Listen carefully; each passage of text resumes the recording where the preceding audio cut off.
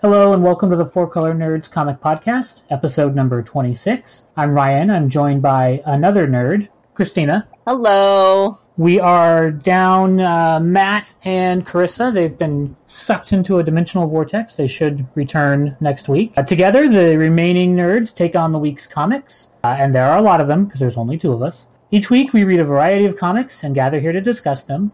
This is a review show, so there will be spoilers. If you don't want to hear spoilers, take a break now.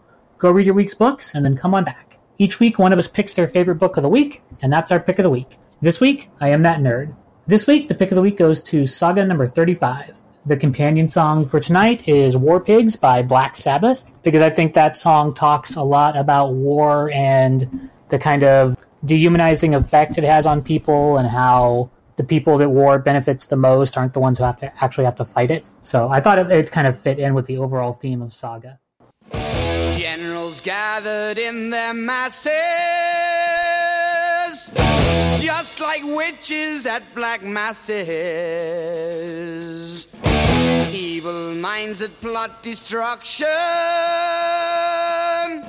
sorcerer of death's construction. In the fields of bodies burning, as the war machine keeps turning. So, Saga number 35 from Image Comics, written by Brian K. Vaughan, art by Fiona Staples. Saga is one of our favorite books, and... All time. Yes. And I feel like this one really brings us back to sort of the main story. You have Hazel, who's on the little prison planet, and her teacher now knows about her secrets, and you have the parents are going to engage in like a rescue mission for her. They've picked up Prince Robot, who's with them, and left Prince Robot's son on the planet back with Gus. And then you also have the Will, who's captured the two reporters and is trying to track them all down as well. So you've got a lot of pieces that are moving around. The art, Fiona Staples' art, as always, is just amazing. It's beautiful. It's full of details. It's got like a lot of personality and things you haven't seen before. One thing I really thought this issue did really strongly was talking about kind of like identity and how people aren't really seen. The whole thing with Hazel, no one, can see who she really is, which is to her benefit, actually, that she's able to hide. But there's also one of the prisoners in the women's prison planet is a transsexual or a woman. I don't think they actually explain it. I don't think there's a scene where she's in a shower and there's... I know,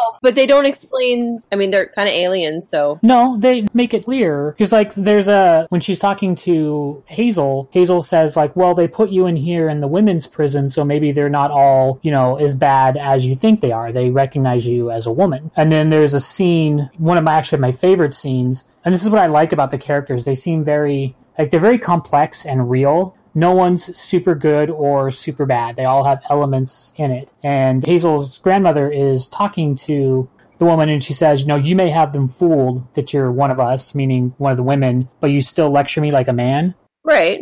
But pretty awesome line. She could be a man transitioning to a woman or a woman transitioning to a man. We don't know. I guess that is true, but I get the distinct impression that it's a man transitioning to a woman, but I could be wrong. So then you also, I think that this one, like I said, was really a lot about identity, about being seen for who you actually are. There's also a scene with Prince Robot where they have this elaborate plan to fool everyone into thinking who he is, and they have stolen the clothes of another nobleman and gotten an ID badge. And he's like, why are you giving this to me? This doesn't look anything like me. And they're like, well, it looks the same to me. He's like, you're all just a bunch of racists. All robots look the same. And I love the lady who's supposed to be the head of security, just totally not interested. Fucking coloring. I was like, oh my God, that's hilarious. That's... Well, I love that they have gone through all this trouble and probably, weeks or months of planning. And she's just like, whatever, buzz you through. Whatever, yeah. You're good. So their plan is that they're going to teleport into the prison, grab Hazel and the grandmother, and teleport back out. But there's a shield over the planet that prevents people from teleporting in and out. But when this story sounds so crazy. and it is. But when robot dignitaries come in, the shield messes with them, so they have to lower the shield for them. So that's why they have Prince Robot as part of their scheme. So just as they're about to do that, though, they hit these hives and all these, I don't know what they are, these nasty bug monsters start coming in. So they're having to fight them. So there's actually a lot going on in that scene where basically Prince Robot is fighting off the bug alien things. Alana and Marco are having their goodbye, which I thought there was a cool line where he's like, whatever happens, and she's like, no, stop it. It's not whatever happens. You're going to go get our daughter and come back. I thought that was pretty cool. I like the rescue. I also thought it was interesting that all these pieces are moving independently of each other. Hazel has her own plan to get off the planet that's taking place as someone's coming to the planet to get her. So what I imagine is going to happen, and this would just be keeping with the whole tragic, missed connections kind of thing for Saga, is he'll get there to rescue her and she'll be gone as part of her escape plan. Alright, she'll be already gone. There's also, I think, probably one of my favorite parts is Prince Robot's son is on the planet and the will kind of captures him. And then you have this scene of Gus and Friendo with his axe, telling him that if he hurts the kid, that he's going to chop him. I really liked that last scene. I thought it was a really strong panel, and Gus is just one of my favorites anyway. So, did you read Saga? I did. What did you think of Saga? The line about where rescuing the mother-in-law was optional I thought was very cute. She's like, don't talk like that. She's like, I obviously love her anyway because I love you and she made you. I thought that was a really cute line. I was like, aw. The last panel of the whole thing is the best. With Gus, yes. Oh, dear God. I fucking love that thing. Gus and his chopper and Friendo. I love him so much. He's so adorable and such a little badass. I know. It's like, I will chop you. I believe it, too. That looks like a very angry seal. He's so sweet and so angry. What did Matt think he was before? I can't remember. Oh, God, I don't remember. Wasn't he thinking he was a penguin? Wasn't he? I thought it was a penguin. It was something. It was like a penguin or a giraffe. I don't know what he thought he was. But it was clearly Gus as a seal. We're like, no, Matt. No, it's not an orangutan. It's a seal. That was my favorite. I when I saw that reminded me. I was like, oh, Matt's gonna think it's a monkey or something. Damn it, Matt! Why did you here? Just for that one reason. It's Saga. I love it. Did you read any of the letters? Yeah. Yes. Did you read the top 10 new names for the will? Yes. Did you laugh through all of them? Yeah, he's put on a little weight. Did you notice that one it was Brian K. Vaughan? Yes. Who is the skinniest guy? I was like, that's so messed up. Did you see the little ad for the stuffed lion cat in the back? It's not green. Yeah, I still kind of want one though. Oh, it's not green. There's so little Saga merchandise, I feel like. There's actually, I have a pair of lion cat earrings, from an Etsy seller, so they're not official or anything like that, but they're pretty well done. I get comments on them. People are like, what are you wearing? I'm like, they're cats. Just sweet little green cats. And I guess there's another lion cat in here that Carissa, before she got sick and couldn't make it, had commented on that she really liked that lion cat. Well, it's a little pink kitty with a crown and a... In this crazy drug den, yeah. I like when the guy is eating pizza and the cat is hooking her paw, trying to pull the pizza while he's distracted. Fine. That's what cats do. Yes. All the little details in here. I also love that the will is super crazy and has the ghost of his ex-girlfriend. Oh God, yeah. Who's always urging him to kill people. Oh, she was crazy anyway. The details in the book, the realism of the characters, the way they talk to each other, that they're all complex. I like what this issue had to say about, at least to me, about identity and seeing people or not seeing them for who they are. I thought was really good. Plus you had Gus with his chopper. For all of those reasons, I made it my pick of the week. I ended up giving it 4.5 friendos. Aw. I will give it 4 lion cat, because we had multiple lion cats. So then stomping its way into destroying cities, and you had a book for us. I did. Godzilla Oblivion, issue 1 by IDW Publishing. Writer is Joshua Baiklov. I'm going with that. And Brian Churla is the artist. There are a bunch of different Godzilla series. I read the last one, which was Godzilla in Hell, which I thought was fantastic. It is a mostly Silent. This one is full on. If you have ever seen any of the Godzilla movies, this is exactly how they all start. It is crazy Japanese scientists build something, screws something up. Basically, they built a Stargate that opened to a portal, and I love the freaking noise. So the screonk is the Godzilla noise. And that's the lettering that goes across the page and that. And I was like, oh, that's so awesome. This is one of those books that kind of makes my child heart so happy. Growing up, I used to go see Godzilla movies with my dad in like weird theaters in San Francisco. A lot of them are gone. There was one that used to be in the Haight that would show all sorts of weird Japanese movies. Some really famous ones, like I saw Seven Samurai and just a bunch of the different Godzilla movies. And I have loved Godzilla since I was a kid. I have probably more Godzilla figures that I would like to admit as well. I think I bought another one like about a month ago too. I was like, holy shit, I should stop buying this. But anyway, this is like, if you are a fan of Godzilla, you will know pretty much all the monsters that you see in this. They have Rodan, which looks like the pterodactyl. They have fucking Mecha Godzilla, which I was like, yes. That was pretty awesome. Mechagodzilla. They have like the Mothra larvae that are attacking the Rodan in one of the scenes, which I was like, yes. Mothra and Gamera are my favorites. Gamera is the big turtle. It's made of turtle meat, yeah. Yeah, I love the turtle. Spinning fucking turtle. It's the same thing. There's no saying that this is not a traditional Godzilla story.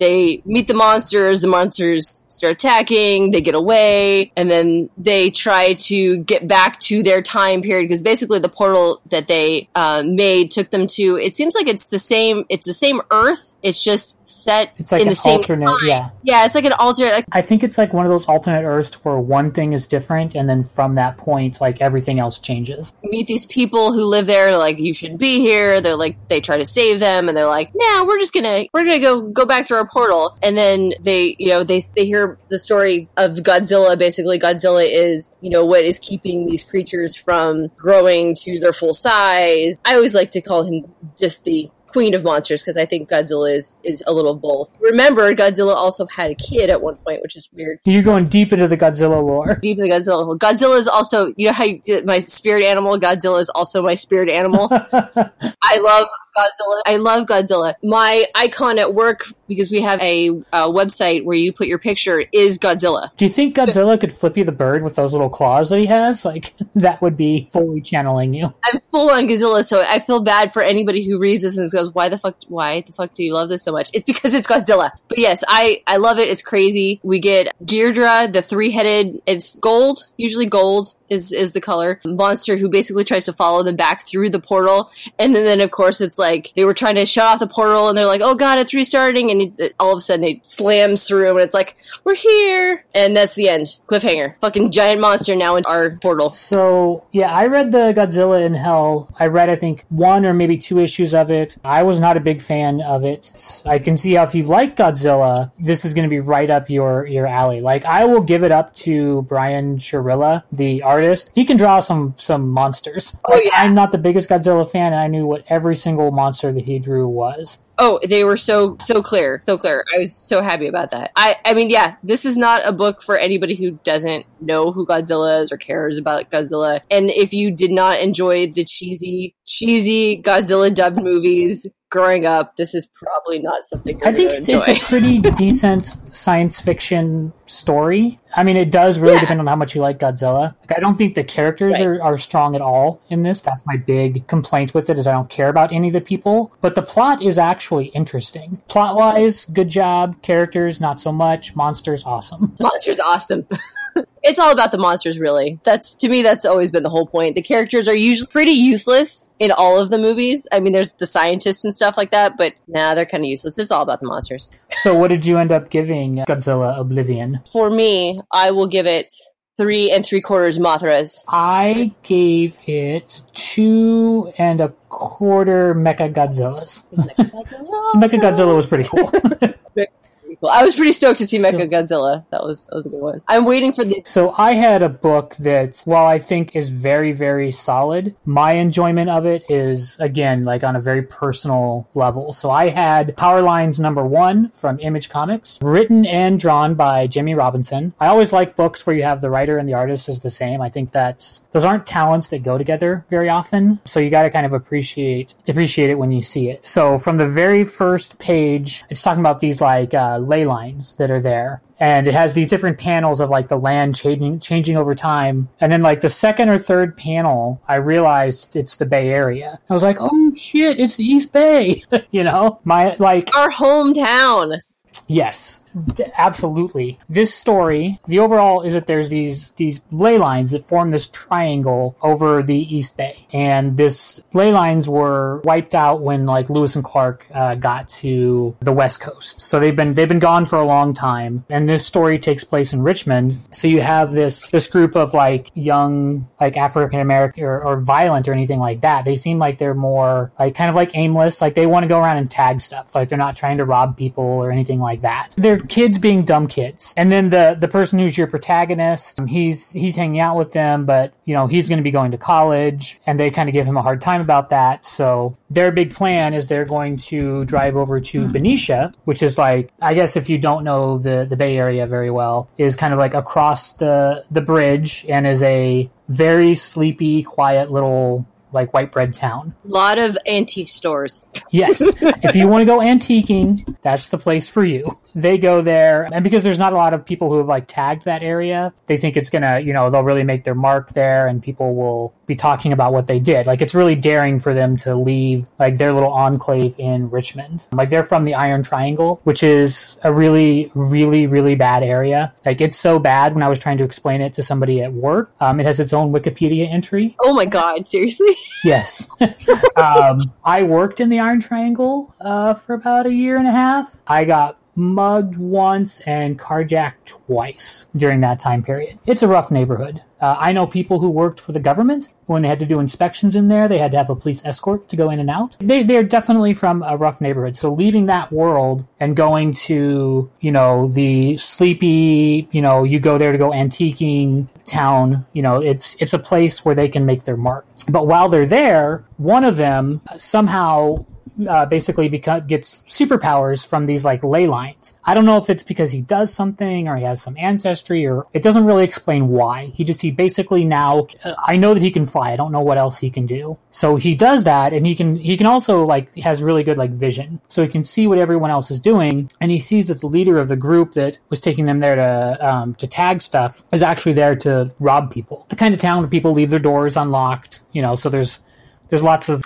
crime to be had there. So he sees that, which kind of ruins his impression of him. I get the sense that he feels kind of betrayed by that they were supposed to be doing, you know, this kind of artistic, kind of rebellious thing, and he's just turning it into like petty crime. Then you cut to the person that he stole from, and it's this terrible lady who's this very angry, basically racist, who reminds me a lot of like everyone's drunk uncle at Thanksgiving. Like all the terrible things that they say that you have to kind of nod and eat your yams and, you know, like, not argue with him, you know, because it's not going to work. So she's saying like lots of terrible things about them, but she also, the cell phone case that was stolen from her is special to her. It's like one of the last things someone made for her. So she really wants to get it back. And she's tracked the phone using its like GPS locator. So they go to, she and her stepson. Her stepson is like a veteran from, I think, either Afghanistan or Iraq. And he seems like he's a pretty decent guy. And he goes to confront them. And I was actually thinking that like, and it's not like that the story took kind of a twist for me. I thought that the other kid who was kind of like the good kid of that group and this guy were going to get superpowers and like team up, you know, and prove the mother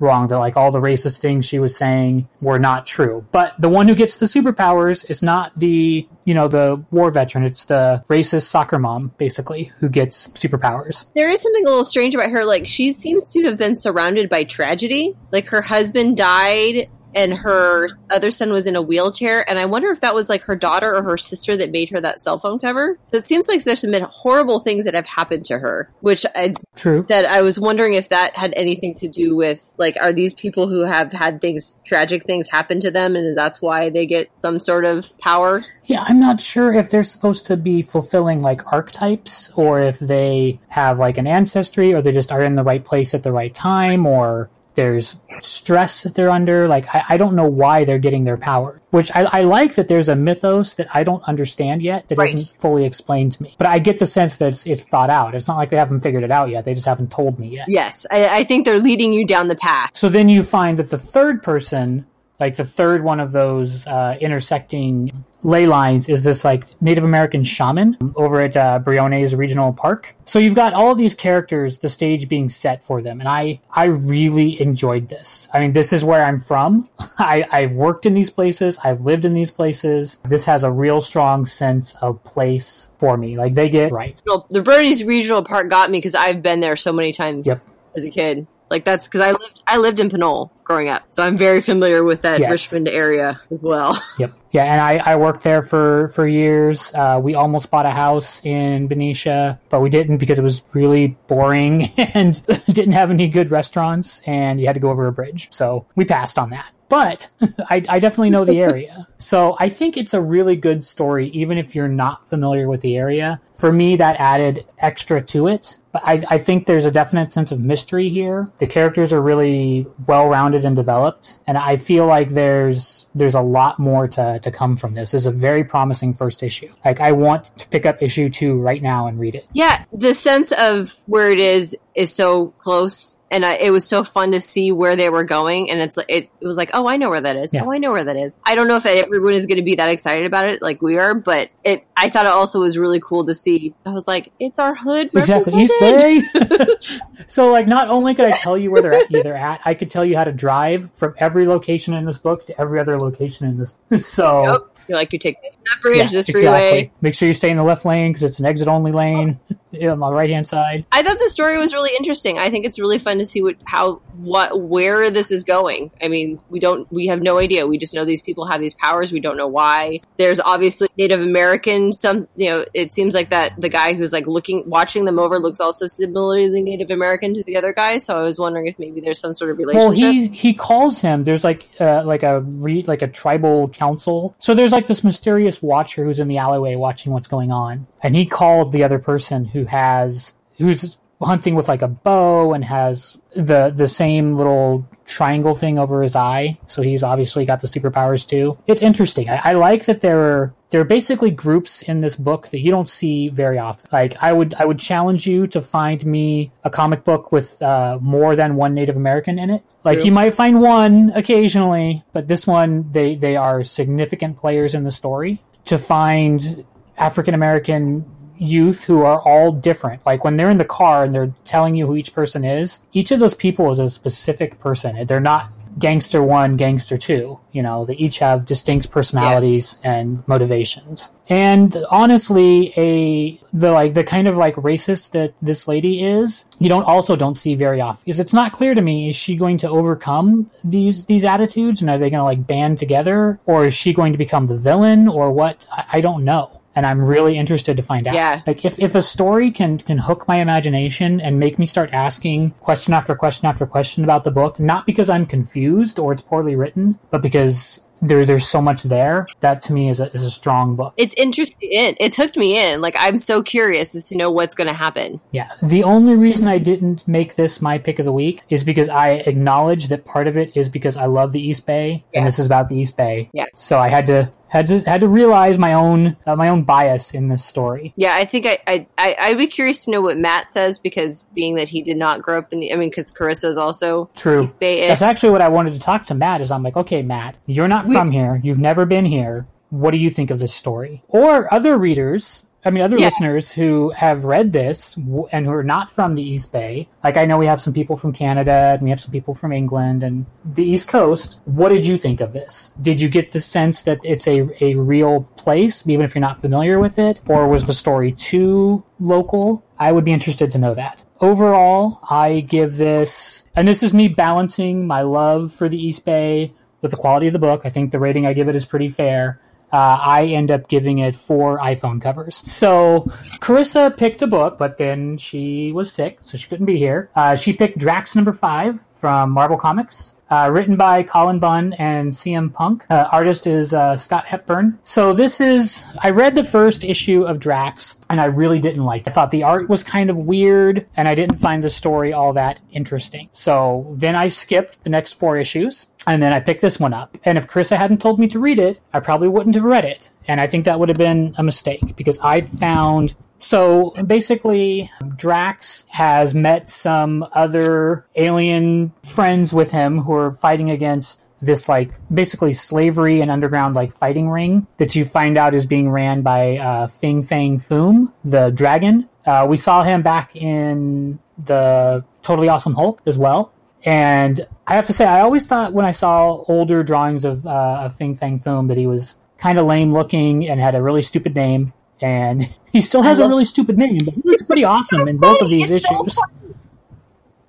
The name is so funny. It makes me laugh. I'm like, so you find out that Fing Fang Foom has the last dragon eggs of his race, and that he wants to put them in the blood, basically, of his like conquered enemies, so that when they hatch, they'll have like a lust for blood and will go out and conquer, the galaxy. So he's like basically conducting this like hatching ritual, taking all the slaves and people that lost and like drenching the eggs in their blood. There's also a bunch of like kidnapped children that Drax is trying to rescue, not because he really cares about the kids, but because the person like won't repair his spacecraft unless he does this. So in order to get to Thanos, he has to do this. So there's like a robot friend of his who I thought was awesome. I loved that robot. I thought he was really funny. And then there's also a former like Herald of Galactus that's with him. So there's lots of punching and fighting with Fing Fang Foom, who opens this like dimensional portal and goes through it, and then they follow him through, and that's where I think the book kind of takes a turn that to me made the book actually a surprise, like a strong bit of writing that I was not expecting.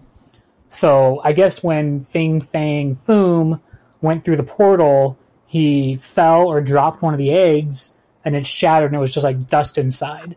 So he's like the last of his race now, and he feels like there's no point in him going on. So he's just basically sitting on the ground crying and telling them to just kill him, that there's no point to his existence anymore, which I thought was a really interesting turn for the book. So Drax like immediately like runs over to do what he said, because Drax doesn't have any mercy or compassion for this, but the others are like, they stop him from doing so.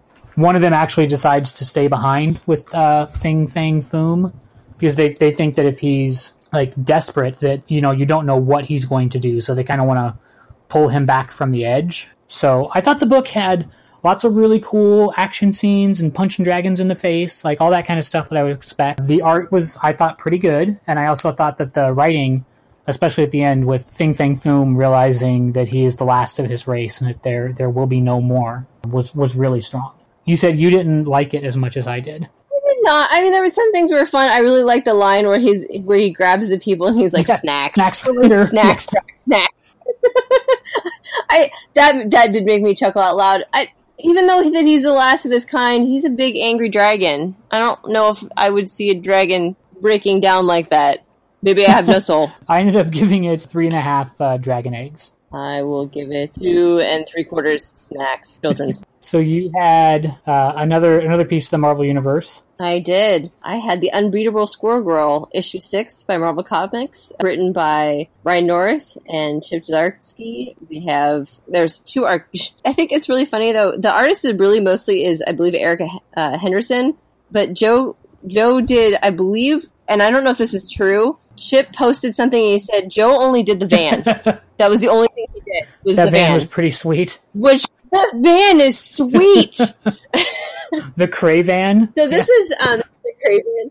So this is actually a crossover between Squirrel Girl and Howard, which is why I picked it up, because I love Howard. I love what Chip does with Howard, and I think it's freaking hilarious. So the whole point of this issue, I'm not even sure why there's a point, honestly, but it's just hilarious anyway. Howard is trying to find a cat named Biggs, and to him, all cats look the same. So he grabs... Because he can't tell the difference between mammals, right? Like, all people look the same. Which is funny, because ducks pretty much all do look the same. Did you see the alternate cover with them running through the convention cosplaying as each other? Yeah. Yes! I freaking love that! Holy shit, that was hilarious. Did you see the name badges for the people who were sitting at the convention? Right? Yeah. This book, even if you have no idea what's going on, read the captions at the bottom of almost each page. They are hilarious because you can tell it's all the writers back and forth giving each other shit for different things that they've done. It is freaking hilarious. Everything, there's like so much detail in the randomest shit in this book, but it's fucking funny as hell. I love the randomness. So talking about making action figures, and was one of them. That one cracked me up. Oh yeah, if they sell you a Howard the Duck action figure, you're only getting half the figure. Yeah, so it should come with two with him in a trench coat, like stacked up. Like I was like, oh, I also like the little trading hilarious. Cards, the Deadpool trading cards. Yes, with the one where it was all scratched out and had other stuff written on it. It's a terrible picture of Howard the Duck, and they don't know anything about him. Yeah, they just make stuff up. He's like, I'm not a super villain. What the? I can't control ducks. I can't form with 40 other ducks to make a giant duck. Which would be awesome, and I would love to see that. And now that they've said it, I can only imagine it's gonna happen. Everything is gonna happen. That's how they do this, which is hilarious. So the whole story is Howard is trying to get this cat, which is Squirrel Girl's friend's cat. Craven captures Howard. It's a different cat that he tries to catnap. That's how they meet. Yes, it is a different cat. It's not the actual cat. The best part is the Craven capturing Howard with the van. That is still the best. The whole scene of the van is like straight up like 80s pinup with the freaking, what is it, like the tiger rug, with the girl laying on the tiger rug. Yeah, he's riding like a horse that's like in front of like a full moon. He's got a spear. It's like the cover of like heavy metal, like the heavy metal magazine from the 80s. Exactly. It is perfect. So this is the van of the person in high school's like older brother who could get you things. Yeah. You know? It's like the creep. Yeah, it was funny because you see him in the outfit and you're like, yeah, that does kind of match. Like his outfit. Like, are they ever going to update that outfit in the comics? Like, it's still the straight up, like, it's like 70s, like, I know it's older than that, but it looks like 70s pimp style outfit. It looks like he should be like in like Van Halen. I do like the bits between Craven and Squirrel Girl that they respect each other. I do like that. Yeah. I thought that was funny. I was like, really? Like, it kind of made it was like, really? Okay, cool. That's kind of random, but okay. So it's kind of funny because it seems like always with Howard there is a collector because in the last series there's a collector. Crazy Lady is also like a crazy collector. I love that, what did she say, like her boyfriend dumped her because she was too into cosplay, and it was like cosplay in parentheses where it's not cosplay, she's like recreating freaking weapons from all the superheroes. Yes, he broke up with her because cosplay is stupid. Really stupid. Oh my god, so weird, so random. She's obviously crazy, and I love that. What was one of the things where it was like her name was like Sugar Baker, and they're saying like she has like the thickest Southern accent or something. That was one of the other footnotes, like the thickest Southern accent you'd ever hear, something crazy like that. It was just to collect Howard, of course, because she already has. She has Rocket, which and yet again Howard always seem to be in the same collected by the same people. always. She has Beast. She has the cat already. Turned into like a battle cat, like a cyborg cat. Isn't the cat her ex who broke up with her? It's his cat, and she wants to hunt it down and kill it? Yes, it is his cat.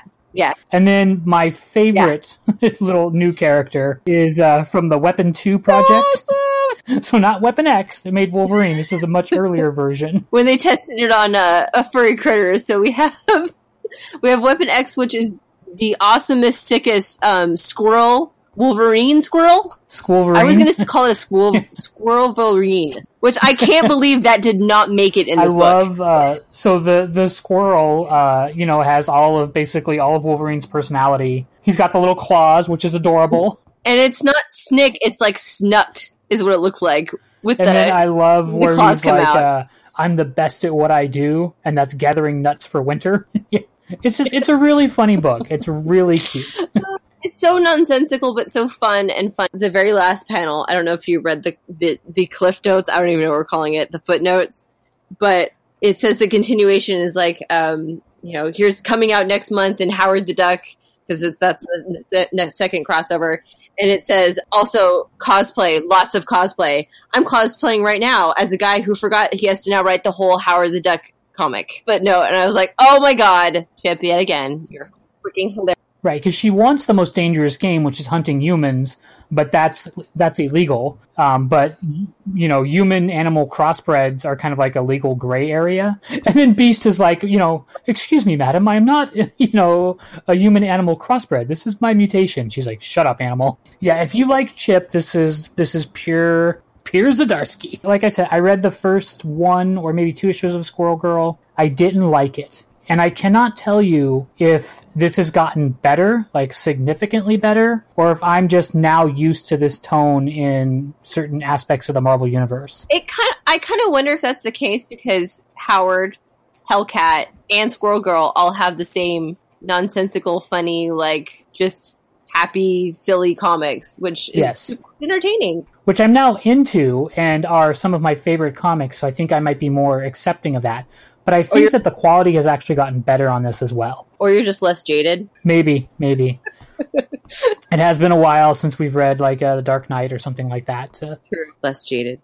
So I am going to give this, because it is one of my favorite pictures on the front of this cover, the regular cover. I'm going to give it 4 Thor kitties. There's a picture of a kitty dressed as Thor, and it's freaking adorable. I love it. You'll have to see it. There is not a panel or page of this book that I did not love. This was almost my pick of the week, but I had to go with Saga. It's a little more gravitas, a little more. But this is just pure fun. So I ended up giving it 4.5 Weapon 2 Squirrel Wolverines. Squirrelverine! Yeah. I really recommend that you check this one out. I mean, it's a standalone issue.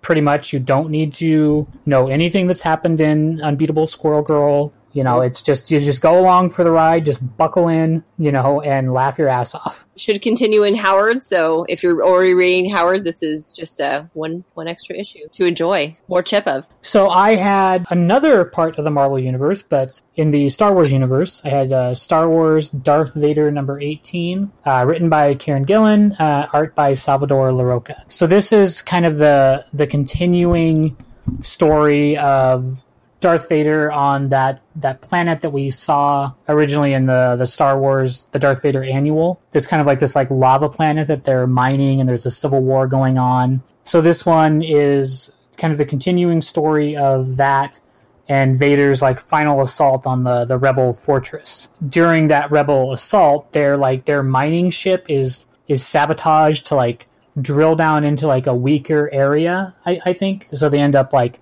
plummeting down like into the core of the planet where this ambush has been set up. It's a trap. Yeah. So that's when they're badly outnumbered, and Vader's basically trying to like rally his troops not to give up, because like all the stormtroopers want to give up. They're like, we're outgunned, we're outnumbered, there's no way. And he's like, well, you might be afraid of them, but be more afraid of me. There was actually an interesting part with the droids where, not C-3PO, what's the evil C-3PO? 000 and then BT. I think it's 000 who's talking about how, droids aren't affected by the Force and can't use the Force. And it's not because they're not alive, because they are alive.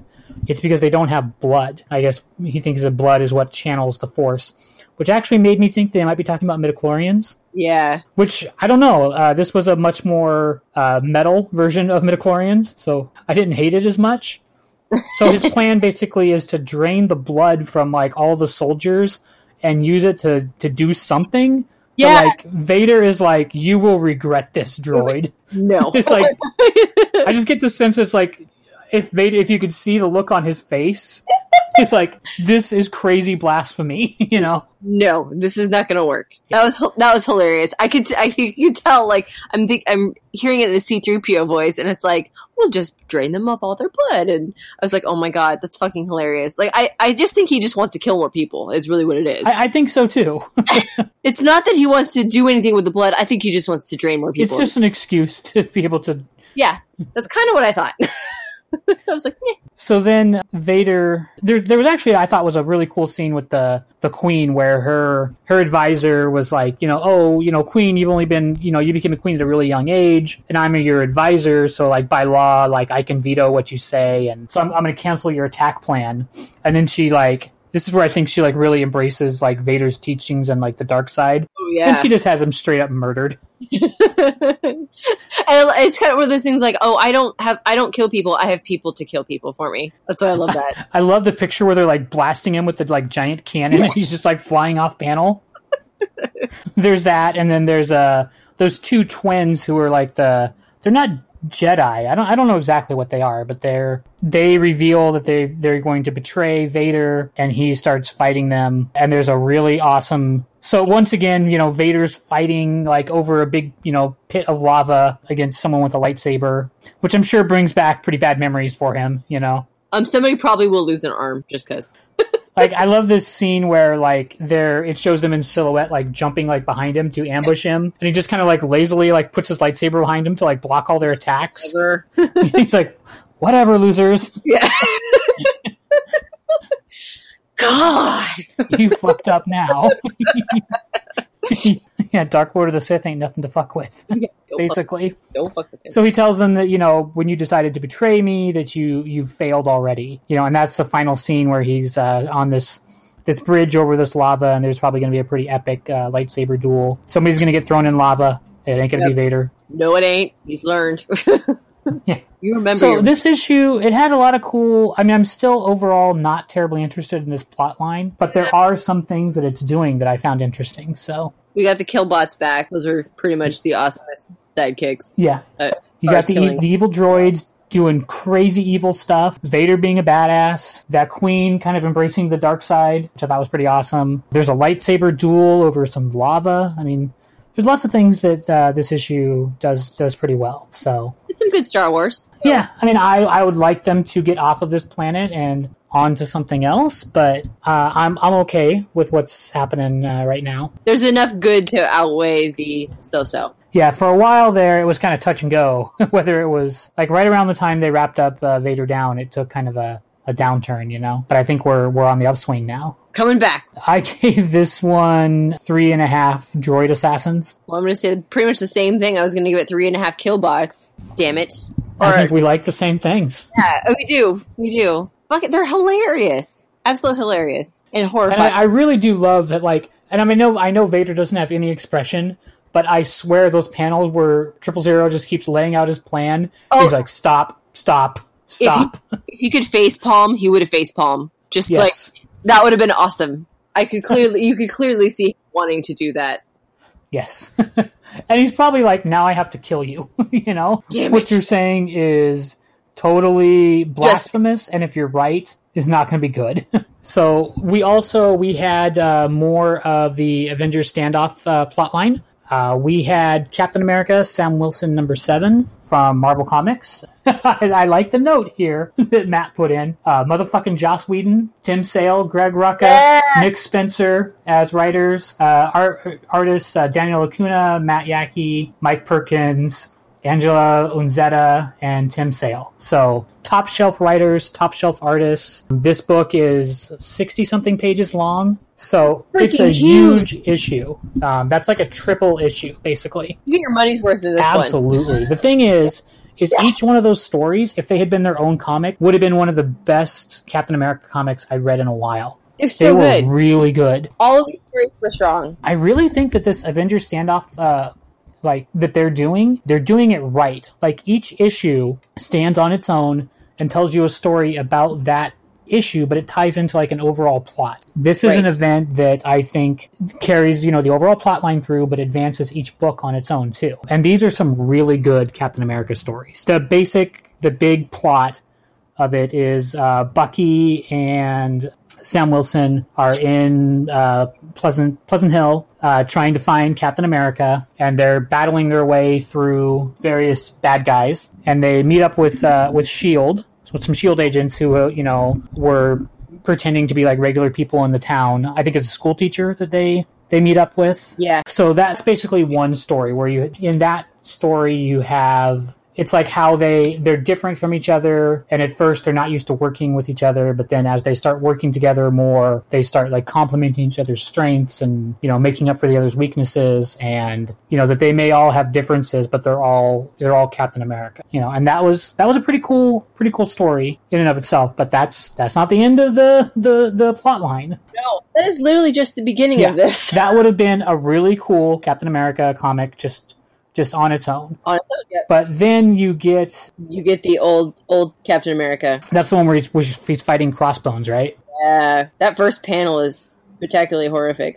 So there's a lot of violence in comic books that's kind of cartoonish in a way, but this ass beating that Captain America is getting at the hands of Crossbones, where he's beating him to death, is brutal. He's literally trying to beat him to death. He does beat him to death. Crazy. I mean, the beating is just savage. I mean, there's blood everywhere. It's like people are like spitting out like teeth, and Cap's an old man, and it's like watching like your like grandfather get like beat by like this, street tough, and you can't do anything about it. But I like that they have these kind of flashbacks where, because he's seeing, he's looking back at the end of his life. His life is like literally flashing before his eyes, and there's this cool scene of him like in the alleyway before he gets like the super soldier thing, and he's also had the crap kicked out of him there, and they're like, do you give up? And then it cuts back to like the present time, and he's like, never, and that's like the beating continues, but Cap doesn't give up, and then there's, I thought, a really cool like splash page where he's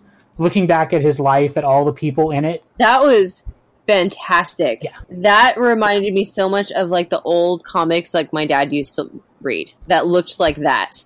Like the old, because he had some some sci-fi comics, and that was just awesome. It looked just like that. I also like where they had my favorite part of it was where they showed like Iron Man. He's like, the friends who challenged me, I like that. And then there's like all these classic panels, there's like, I look back at, the moments where I was found worthy, and it's where he's lift Thor's hammer, which is like a famous like Captain America scene, and Captain running for president, and like all these moments that he's had, as he's looking back on this life. And that's, so the other part of in between the beating. So the beating is what happens at the end of the story, but it's kind of a Tarantino way where they bookend it with that beating. But the middle part of the story is where Cap is trying to get Maria Hill to the doctor, and they meet up with this priest who's like guiding them through the town, which, in Pleasant Hill, everyone looks like something else, which I found that reveal to be shocking to me.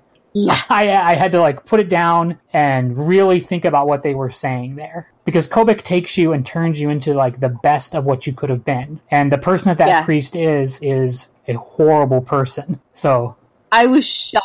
I was like, did I read that right? I'm all, did I skip a page? I won't reveal who it is, because I think that a big impact of the story is finding out who that is. Yeah. Like, does that mean that a priest's ability to like unify people together in like a common cause and inspire them, is that what they're trying to say that could have been used for? I have no idea, but it's very interesting. Like, I've been thinking about that reveal ever since I saw it. This was my favorite story in the whole thing. This was my favorite. Not that any of them were bad, but this was my favorite. I think this story. Is and it probably the emotional weight of the story. And then you also have Kobik, showing you both being immensely powerful and very much a child. Like she'll do something and then people will be mad at her, and she's like, did I do something wrong? What was kind of funny is where they said, where when he asked her keeper where he thought she would be, and he said a bowling alley, and it kind of was funny because it kind of reminded me of Dogma, where God went to play skee ball. Yes. That it totally reminded me of that. I was like, oh my god, that's hilarious. And I don't know if that was I don't know if it was a nod to it, but it kind of just reminded me of that same thing. I was like, I'm looking back at that splash page that you talked about that reminded me of like the comics like your dad liked that we had talked about, and man, the more I look at it, that is a great page. It's good layout. Yeah. Every little image goes from the very beginning of Captain America's stories to like the current arc, touches on everything. Like it's a great bit of layout and just saying so much in a limited space. So after Cap's been like basically beaten to death by Crossbones, Kobik tells him, you know, you don't have to go. You know, you can stay. I can make you strong again. And that's when you get back to. So the whole time, Crossbones is like beating him with like the shield. And then there's a page where he comes back and he grabs the shield, and something's happening, but it's all shot from behind. Like if there was a camera angle, you know, you wouldn't be able to see Steve Rogers. You'd just see him in like profile, and like it all changes for Crossbones. He's like, "Oh, can we talk about this? We don't need to settle this with violence," you know.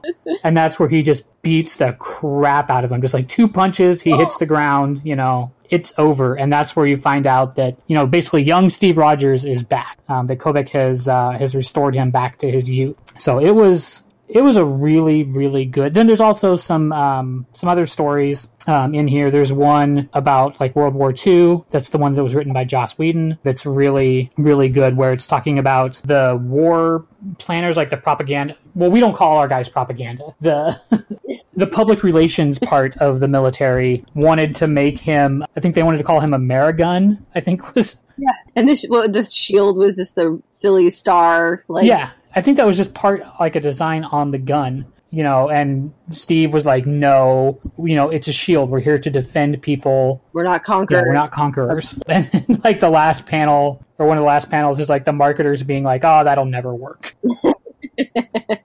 But it's a really cool story. Like you have, so there's like these like refugees at this giant, you know, Nazi super tank is going to like destroy the building that they're in. And then you have like the soldiers, you know, defending these people and like literally being like human shields for them. And then, you know, you see Cap with his shield. And I thought that was a really good way to drive something home about the character. And then there's a kind of like almost like a silent one that's kind of Steve thinking back to his mother. That's a good little story too. That's a Tim Sale artwork. I don't have to look up the artist for that one. I look at that art. It's Tim Sale.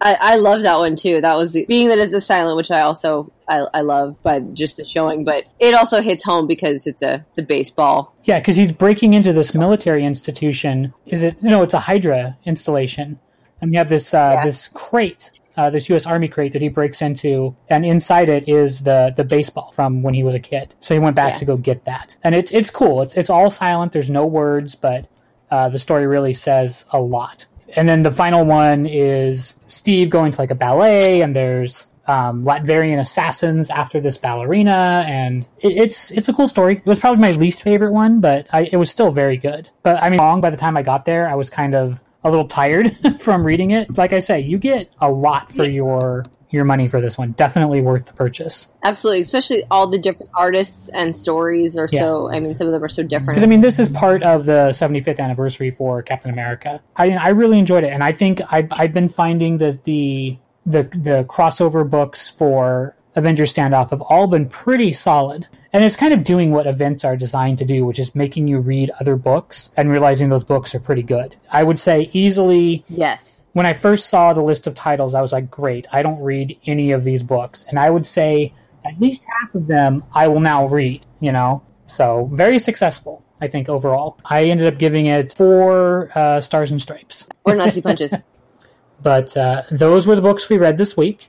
To check out our weekly pull list and other nerd shenanigans, go check out 4colornerds.com or our Facebook page, 4Color Nerds. You can also follow us on Twitter or Instagram, also under 4Color Nerds. You can find the podcast on iTunes, on Stitcher, and on SoundCloud.